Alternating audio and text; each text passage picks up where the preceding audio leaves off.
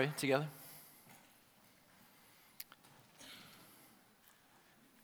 Jesus, all these things we've declared about you, you are more. You are greater. And so we come to you as a people in need of the freedom that you bring, in need of grace and mercy that's greater than our sin, in need of hope. So bring these things to us, Jesus, now by your Spirit and your word, we pray. Amen. Well, let me introduce you to Queen Victoria. She was Queen of the United Kingdom of Great Britain and Ireland back in the late 1800s. And she reigned for 63 years, longer than that of any of her predecessors. And that era is known as the Victorian era. Tremendous political, scientific, military change, expansion of the British Empire during that time. But Queen Victoria once attended a service in St. Paul's Cathedral and listened to a sermon that interested her. And afterwards, she asks her chaplain this question: can one be absolutely sure in this life of eternal safety? Can one be absolutely sure in this life of eternal safety? And her chaplain answered that he knew no way that one could be absolutely sure. How would you answer that question? If one of your kids or somebody at work said, can I be sure of eternal safety? How would you answer that? Well, let me tell you how the Apostle John would answer that. Look in your Bibles at 1 John 5, verse 13. He says, I write these things. He's wrapping up his book. He says, I write these things to you who believe in the name of the Son of God, that you may know that you have eternal life. That you may know that you have eternal life. And the Apostle John is telling us here, we can know. We can have assurance. We can have confidence that we have eternal life, or as Queen Victoria would have put it, we have eternal safety. How can we know? John has laid out in his book 3 major tests or marks of someone who is in relationship with God that will carry them into eternity with God. First, there's the doctrinal or the belief test. The question that goes with it is, do I believe that Jesus came in the flesh as the Christ, the only Son of God? John wrote about it in chapter 2. He said, who is the liar but he who denies that Jesus is the Christ? This is the Antichrist, he who denies the Father and the Son. No one who denies the Son has the Father. Whoever confesses the Son has the Father also. The belief test. Do you believe these things to be true about Jesus? Secondly is the moral or the ethical test. Some people call it the obedience test. Do I increasingly obey God? Does that mark my life? John wrote about it in chapter 3. He says, little children, let no one deceive you. Whoever practices righteousness is righteous, as he is righteous. Whoever makes a practice of sinning is of the devil, for the devil has been sinning from the beginning. The reason the Son of God appeared was to destroy the works of the devil. Do I increasingly obey God? And the last mark or test of a follower of Jesus with eternal life is this: the social or the relational test, the love test, you could call it. Do I increasingly love the people of God? Do I find myself with a growing love for other Christians? Does that describe me? John wrote about it this way in chapter 3. He says, we know that we have passed out of death into life because we love the brothers. Whoever does not love abides in death. Everyone who hates his brother is a murderer, and you know that no murderer has eternal life abiding in him. So John is telling us that if these things increasingly mark us, then as his readers, we can know that we have eternal life. And his intent here is to assure Christians of this truth, not to make us nervous about it. He's assuring us. So, if these three things mark you, okay, then rejoice, okay? Eternal life is promised to you, okay? It's yours. It's a sure promise of God. And that, of course, raises the question, what if they don't? What if they don't mark me? What if I answered those questions and I said, no, that's not me? Then just know that today, God is extending the invitation of eternal life to you. It can be yours. It can be yours. The first place is to believe in Jesus, to trust in Jesus. And that's where it all starts with the question, do you believe Jesus came in the flesh as the very Son of God to be your sin bearer and your Savior? And that's how eternal life comes to us, through faith in Jesus. Now, when John talks about eternal life, he means more than a really long lifespan, okay? It's more than that. That's part of it, but there's more than that. At the center of this forever life lies a relationship with God. You can know God. That's how Jesus defines eternal life. Back in John chapter 17, Jesus says, this is eternal life, as he's praying to his Father, that they know you, the only true God, and Jesus Christ, whom you have sent. Okay. That is eternal life. When John talks about eternal life, that's what he's talking about. To delight in the company of God forever. To know God and enjoy his company forever. So yesterday I took a group of our leaders to Duke University, to the Gardens, and we spent half a day in prayer together. And the Gardens are an awesome place to go do that practice. So we went over there yesterday, and I was very mindful that I needed to spend some time with Jesus.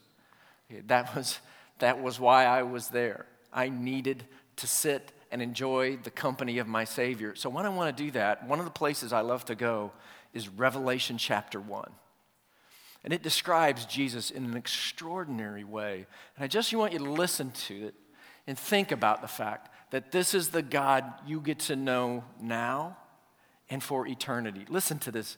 John is writing to the 7 churches that are in Asia. He says, grace to you and peace from him who is and who was and who is to come, and from the 7 spirits who are before his throne, and from Jesus Christ, the faithful witness, the firstborn of the dead, the ruler of kings on earth. To him who loves us and has freed us from our sins by his blood and made us a kingdom, priests to his God and Father. To him be glory and dominion forever and ever. Amen. Behold, he's coming with the clouds, and every eye will see him, even those who pierced him, and all the tribes of the earth will wail on account of him. Even so. Amen. If you drop down just a little bit, he describes a vision he has of Jesus this way. He says, I turned to see the voice that was speaking to me, and on turning I saw 7 golden lampstands, and in the midst of the lampstands, one like a son of man, clothed with a long robe, and with a golden sash around his chest. The hairs of his head were white, like white wool, like snow. His eyes were like a flame of fire. His feet were like burnished bronze, refined in a furnace. And his voice was like the roar of many waters. In his right hand he held 7 stars. From his mouth came a sharp 2-edged sword, and his face was like the sun shining in full strength. And when I saw him, I fell at his feet as though dead. But he laid his right hand on me, saying, fear not. I am the first and last and the living one. I died, and behold, I am alive forevermore, and I have the keys of death and of Hades. And that's our Savior, okay? That awesome, mystical, mysterious, beautiful, compelling vision. You can know him. Many of you do know him, and you can enjoy his company now and forever. That's what it means to have eternal life. Okay? You can be assured, John says, of knowing this God forever and ever. So this is the most important thing in the world, right? Do you know God? Do you have eternal life with him? And if you aren't sure, then you shouldn't leave this place today without at least the resolve to settle this issue in a timely way, because it's the most important thing in the world. It is. And John says you can know this. You can know that you have eternal life with God. And that assurance pours into two other really remarkable assurances that he's going to write about. The first one involves confidence in prayer. Look at verse 14. He says, this is the confidence that we have toward him, that if we ask anything according to his will, he hears us. And if we know that he hears us in whatever we ask, we know that we have the requests that we have asked of him. Now, if anyone sees his brother committing a sin not leading to death, he shall ask, and God will give him life to those who commit sins that do not lead to death. There is sin that leads to death. I do not say that one should pray for that. All wrongdoing is sin, but there is sin that does not lead to death. So, we read those first two verses, verses 14 and 15, and we're thinking, this is awesome. And then we read the next two verses, verses 16 and 17, the part about the sin to death and not to death, and don't pray for these guys, pray for those guys. And we think, this is confusing. So don't let the confusing rob you of the awesome, okay? Don't let it do that to you. So first, let's talk about the awesome, right? Those first two verses are absolutely beautiful. Could you back up one screen for me, Park? This is the confidence that we have toward him, that if we ask anything according to his will, he hears us. And if we know that he hears us in whatever we ask, we know that we have the requests that we ask of him. What a beautiful, beautiful promise about prayer. It's not some isolated promise. John records words of Jesus about this frequently in the Gospel of John. Here's some examples. John 14, whatever you ask in my name, Jesus says, this I will do, that the Father may be glorified in the Son. If you ask me anything in my name, I will do it. A couple verses later in John 15, verse 7, if you abide in me, Jesus says, and my words abide in you, ask whatever you wish. It will be done for you. A couple verses later, Jesus says, you didn't choose me, but I chose you and appointed you that you should go and bear fruit and that your fruit should abide, so that whatever you ask the Father in my name, he may give it to you. A little bit farther down, John 16. Truly, truly, Jesus says, I say to you, whatever you ask of the Father in my name, he will give it to you. Until now you have asked nothing in my name. Ask, and you will receive, that your joy may be full. I think Jesus wants to have a great confidence in prayer. Okay.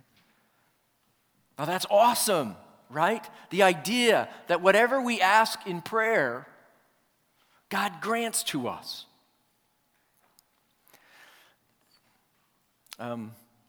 And you're thinking, there's a little catch. I heard a catch. I heard a footnote. It's what I ask in Jesus' name. It's if I abide in him. In our passage it says, he answers prayers if we pray them according to his will. There's a catch. Of course there's a catch, right? Would you want God to grant your requests if they were outside of his will? Really? Would you want God to grant you things that were outside of his will? I mean, if God is supremely loving towards all that he has made, especially his people, and he is, remember 1 John 4, God is love, right? God is love. And if he's all-wise and all-knowing, and he is, Paul writes about it and he says, oh, the depth of the riches and wisdom and knowledge of God. How unsearchable are his judgments, how inscrutable his ways. If that's true about God, would you really want him to grant you something that you asked for that was outside of his will? Wouldn't anything outside of his good and perfect will be lesser, be like second best? And honestly, we're probably flattering ourselves if we say it's second best. Because outside of the will of God in Scripture, that's the realm of darkness and sin. You don't want God to grant you requests that are outside of his will. So the promise is awesome. God will hear our prayers and grant our requests. And the condition is awesome too. Okay? It's only according to his good and perfect will. He will grant us nothing less. So we should pray, right? We should be praying monsters, shouldn't we? We should just be praying all over everybody, all the time, with glad, expectant hearts. We ought to just be praying more than we do, because God is using our prayers in ways that we do not and cannot know. We're probing a mystery here. Ace Collins encourages us in prayer. He writes about it. He says, in the winter of 2007, a close friend of mine was felled by not one, but 2 brain aneurysms. For weeks, she lingered on life support, growing weaker each day, and as her condition deteriorated, her children were called in to say their goodbyes, and her church prepared a funeral. And then, Linda suddenly snapped out of her coma. And as she came to, she looked over at her husband, and she asked, where is everybody else? And he said, they only allow one of us in at a time in the ICU. There's no one else here, Linda. And she said, no, I heard them. They were all speaking at the same time, and there were hundreds of them. Some of them I knew and others I didn't, but they were all around me. They were here. Linda's husband assured her that these people had never been in the ICU, and like many, he thought she must have been hallucinating. Some people said, well, maybe she heard some angels. But Ace writes, he says, the real answer is probably much closer to home. He says, a few days after her miraculous recovery, Linda discovered that a large prayer chain had been created to pray for her. And this group had been formed when news of her condition was sent out to local churches, and then it had spread to other groups throughout the region. And within days, Linda's name had been placed on hundreds of prayer lists and written in scores of prayer logs. And for weeks, thousands were praying for her each day. Her miraculous recovery convinced Linda of 2 things. The voices she heard were of the people who had been praying for her. And those prayers had pulled her back from death's door. So, these first 2 verses are awesome encouragement to pray. Okay? We should pray. Right? If this is true, we should pray. Lots. And we should expect God to hear our requests that accord with his will and grant them. We're walking around expecting answers to our prayers when we pray because of these 2 verses. It's awesome. Now, about the confusing part. Look with me at verse 16. If anyone sees his brother, he's given his huge promise about prayer, right? Now he's going to give a specific example, kind of what he has his focus set on. He says, if anyone sees his brother committing a sin not leading to death, he shall ask, and God will give him life. To those who commit sins that do not lead to death, there is sin that leads to death. I do not say that one should pray for that. All wrongdoing is sin, but there is sin that does not lead to death. Alrighty then. So, John says there's sins that lead to death and sins that don't lead to death. And we should pray for someone committing the one, but not so much the other, so that we can spare a brother from death and it will give him life. But if they're a brother, don't they already have life? Isn't that what he just said in the awesome part? We can be sure about eternal life. So, any questions? Is that really clear? If it's clear, we're just going to move on. Go to the next part. I was so hoping John would give me a pass on the last part of the book. Give me an easy passage. I'm going to have words with John one day. So there's lots of different angles that people have taken on these closing verses. Let me just share with you the angle that makes the most sense to me. First off, what is this sin that leads to death? What has John got on his mind behind that phrase? And I would say that the most likely thing is he's thinking about the sin that was committed by those false teachers that he's been combating throughout the book, right? That's what's at the front of his mind. That's a sin that leads to death. What was their sin? They denied that Jesus was the Christ, that he'd come in the flesh. They denied Christ in such a way that they could then freely disobey him. And they didn't love those he loved most, his people, his church. I think that's what he's thinking about. In a sense, these people flunked all three tests, right? These false teachers, they failed all the tests. So it seems here that this brother, as John calls him, may not be a brother after all. John uses the expression of brother to refer to these false teachers in kind of a backhanded way in chapter 3, verse 10. Look at what he says there. He says, "By this it is evident who are the children of God and who are the children of the devil. Whoever does not practice righteousness is not of God, nor is the one who does not love his brother." So in a backhanded way, he's kind of saying they're like brothers who don't love their brothers, who are of the devil. So if these brothers are ensnared in a sin, but it is short of that hard-hearted, Christ-denying rebellion of the false teachers, then he's saying this is a prayer God loves to answer. The prayer for those who are ensnared in sin. He's saying your prayer affects other people. Your prayer releases God's mercy into their lives in a way that releases them from sin and brings eternal life to them.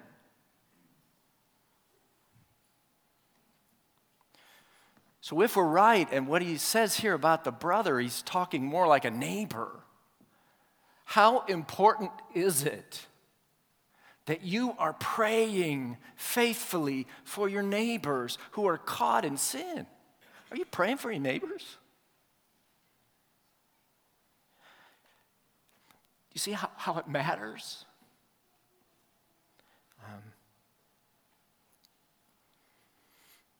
So another question that comes up is, so is John saying then that we shouldn't pray for people who have committed the sin that leads to death?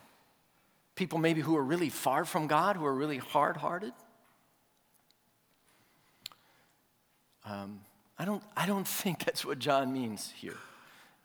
If you notice, he does not command them not to pray for those who are committing those death-bringing sins. He just doesn't apply the promise in the same way. The promise is if they're in a sin that doesn't lead to death, that is a sin that can be repented of, he says, God will answer that request and he'll bring them life. But there's a sin, he says, that leads to death, and he's saying, I'm not talking about that, is essentially what he's saying here. That's not where the promise applies. Professor Craig Blomberg addresses this question in a way that's helpful. He says, of course, if we knew who those people were who had so hardened their hearts that they had committed what Jesus calls blasphemy against the Spirit, so that God gives them over to their depravity, we could stop praying for them, knowing it was pointless. He says, but we don't have such knowledge, and when we guess as to who such people might be, we often guess wrongly. So we dare never stop praying for anyone, no matter how much it seems like they might be sinning unto death. He says deathbed conversions remain surprisingly common even today, including by some of the once most hardened atheists. So, Pack fans, all Tar Heel fans are not reprobate and beyond the grace of the gospel. Pray for them, right? And vice versa. We put people in categories and we think, never, it couldn't happen there. Not true. You don't know that. You never know that. Always pray. Always pray. I sure can't tell you when someone has embraced this sin, this rebellious, Christ-denying sin that leads to death irrevocably. So we should always pray. Exclude no neighbors from your prayers. Okay? So again, even in the confusing part, there's this awesome incentive to pray.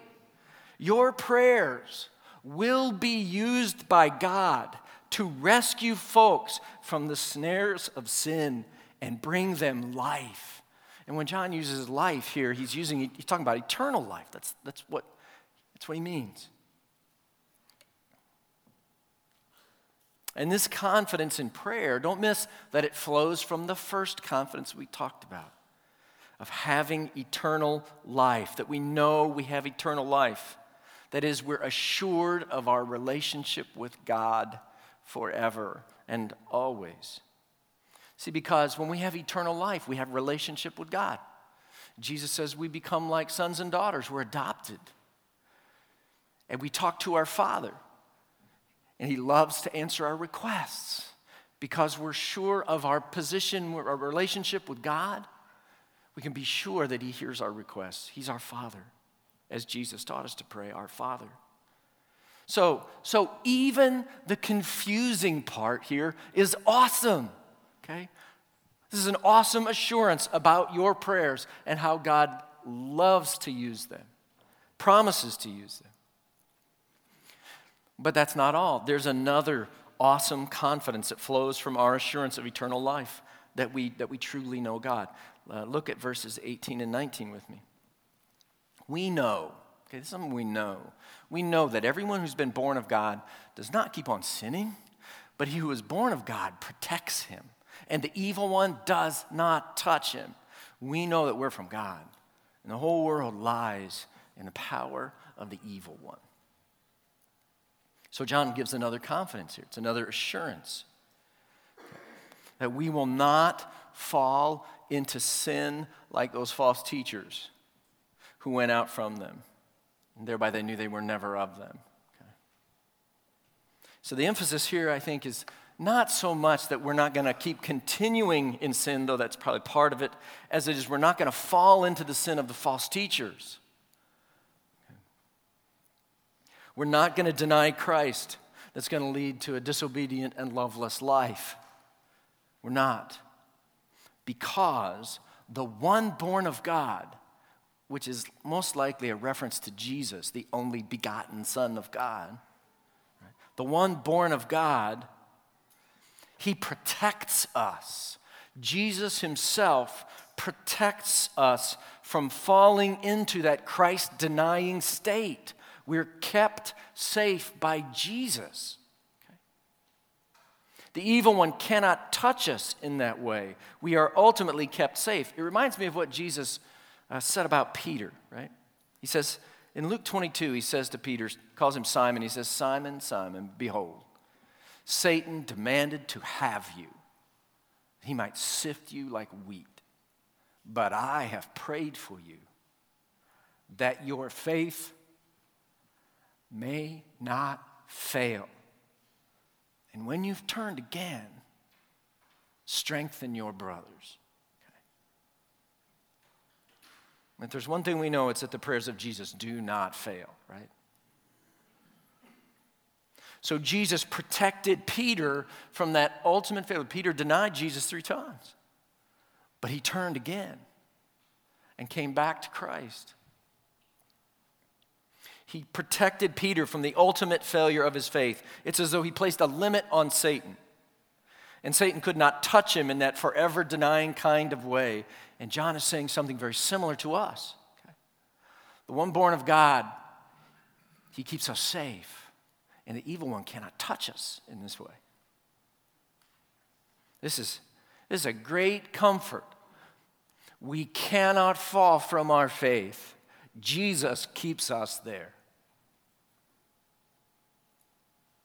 Eternal life is kept sure for us because Jesus protects us from the evil one. Glory be to Christ who keeps us safe. And it's not on me, okay? It's not on you. Because our track record is not good enough, right?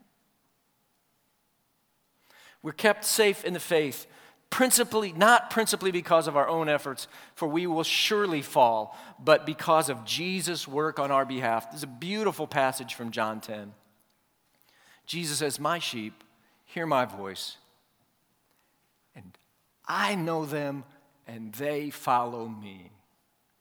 And I give them eternal life, and they will never perish, and no one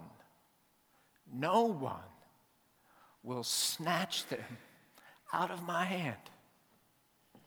And if that's not enough assurance, he says, "My Father who has given them to me is greater than all, and no one is able to snatch them out of the Father's hand." It's like we got 2 hands. The Son and the Father are holding us, and no one can snatch us. Paul wrote about it in Romans beautifully. "No, in all these things we're more than conquerors through him who loved us. For I am sure that neither death nor life, nor angels nor rulers, nor things present, nor things to come, nor powers, nor height, nor depth, nor anything else in all creation will be able to separate us from the love of God in Christ Jesus our Lord." The love of Christ never fails. The evil one cannot touch us. Our eternal life is kept sure by Jesus. And so John assures us beyond question that we can know that we have eternal life in Christ and we are kept safe from the evil one because of Jesus. Verse 20, he goes on and he says, we know something else. We know that the Son of God has come. And he's given us understanding so that we may know him who is true. And we are in him who is true, in his Son, Jesus Christ. He is the true God and eternal life. So John is right back where he started. If you think about it, he's assuring us of eternal life. Assuring us that we really do know God in Jesus Christ. Jesus Christ, who is the true God and is eternal life. And here we have most likely another reference to Jesus as God, the true God. And so John, here he's been reassuring us that because of Jesus, we know that we have eternal life. We know that God hears our prayers and grants our request according to his good and perfect will. We know that God gives sinners life in response to our prayers. We know that we are kept from falling into the sin of denying Christ. We know that we're protected from the evil one. We know that we are from God. We know that the Son has given us knowledge and understanding of God. And we know that Jesus, he's the true God. He's eternal life. I write these things to you who believe in the name of the Son of God, that you may know that you have eternal life. You may know. So let's go back to Queen Victoria's question, right? Queen Victoria. That little incident where she queried her chaplain about eternal safety, it was published in the court news. and it came to the notice of a minister named John Townsend. And after reading Queen Victoria's question and the answer she received, he prayed, and then he wrote this note to the Queen. To Her Gracious Majesty, our beloved Queen Victoria, from one of her most humble subjects. With trembling hands but heart-filled love, and because I know that we can be absolutely sure now for our eternal life in the home that Jesus went to prepare, may I ask your most gracious Majesty to read the following passages of Scripture? You'll love that. He's asking a queen to get her Bible out. And he suggests John 3:16, right? For God so loved the world that he gave his only Son, that whoever believes in him should not perish but have eternal life. And he says in Romans 10, verses 9 and 10, which says, if you confess with your mouth that Jesus is Lord and believe in your heart that God raised him from the dead, you will be saved.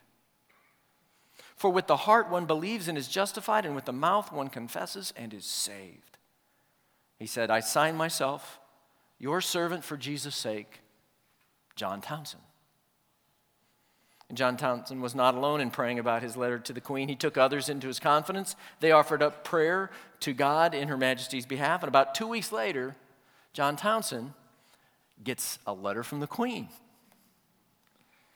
To John Townsend, I have carefully and prayerfully read the portions of Scripture referred to.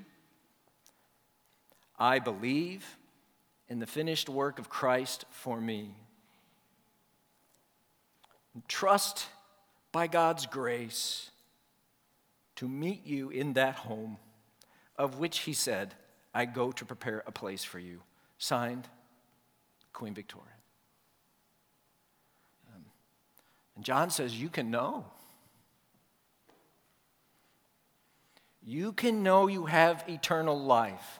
You can know that you know God and will know him forever.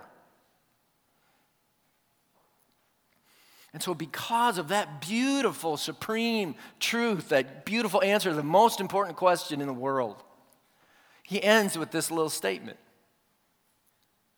So little children, keep yourself from idols. Okay? It's like really? Idols? You get this? And you're going to mess with idols? And when he thinks about idols,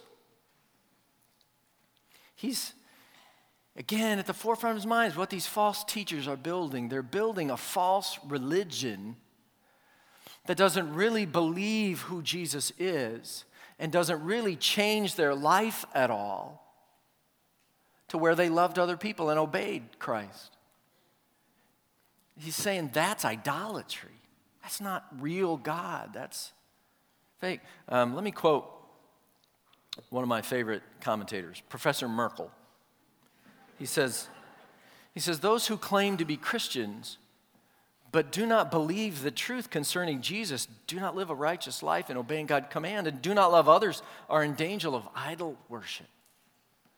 This is an idol because they have created a religion that is false. This is a religion that man has created and that not of the apostolic faith. This is nothing short of idolatry. To embrace a form of Christianity that allows one to deny the truth about Jesus, not live a godly life, not love others, is to create an idol. And that is something all Christians must constantly guard against. So this morning, have you settled into a faith where Jesus for you is less than he really is? He's not Lord and King and Savior. He's something less. And you know that because it doesn't really matter if you obey him. And you don't love the people that he loves most in the world, his church. Are you sure that you have eternal life? John says you can be sure.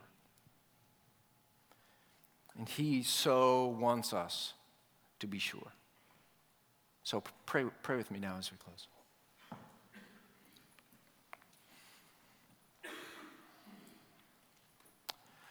So some awesome promises, God. I guess the question is, will we believe them? Like, cling to them, trust them, let them affect us. Will we believe them? So grant us faith to believe, whether we're at the place where we believe that you are Jesus, who you said you are, the very Son of God, come in the flesh to bear the sins of the world. Help us believe that. Lord, I pray for those who are struggling with that right now, for whom you are a good teacher and a religious leader, but you're less than that. I pray you grant them faith to believe now. And Lord, I pray you'd help us see that if this is who you are, then surely in love we should obey you. Surely in love we should love those that you love, especially your people, especially those sitting next to us. So, Lord, have your way with us as you would, based on the teaching of this book that we have given ourselves to in these recent weeks. Have mercy upon us and grant us faith to believe in your Son, we pray. Amen.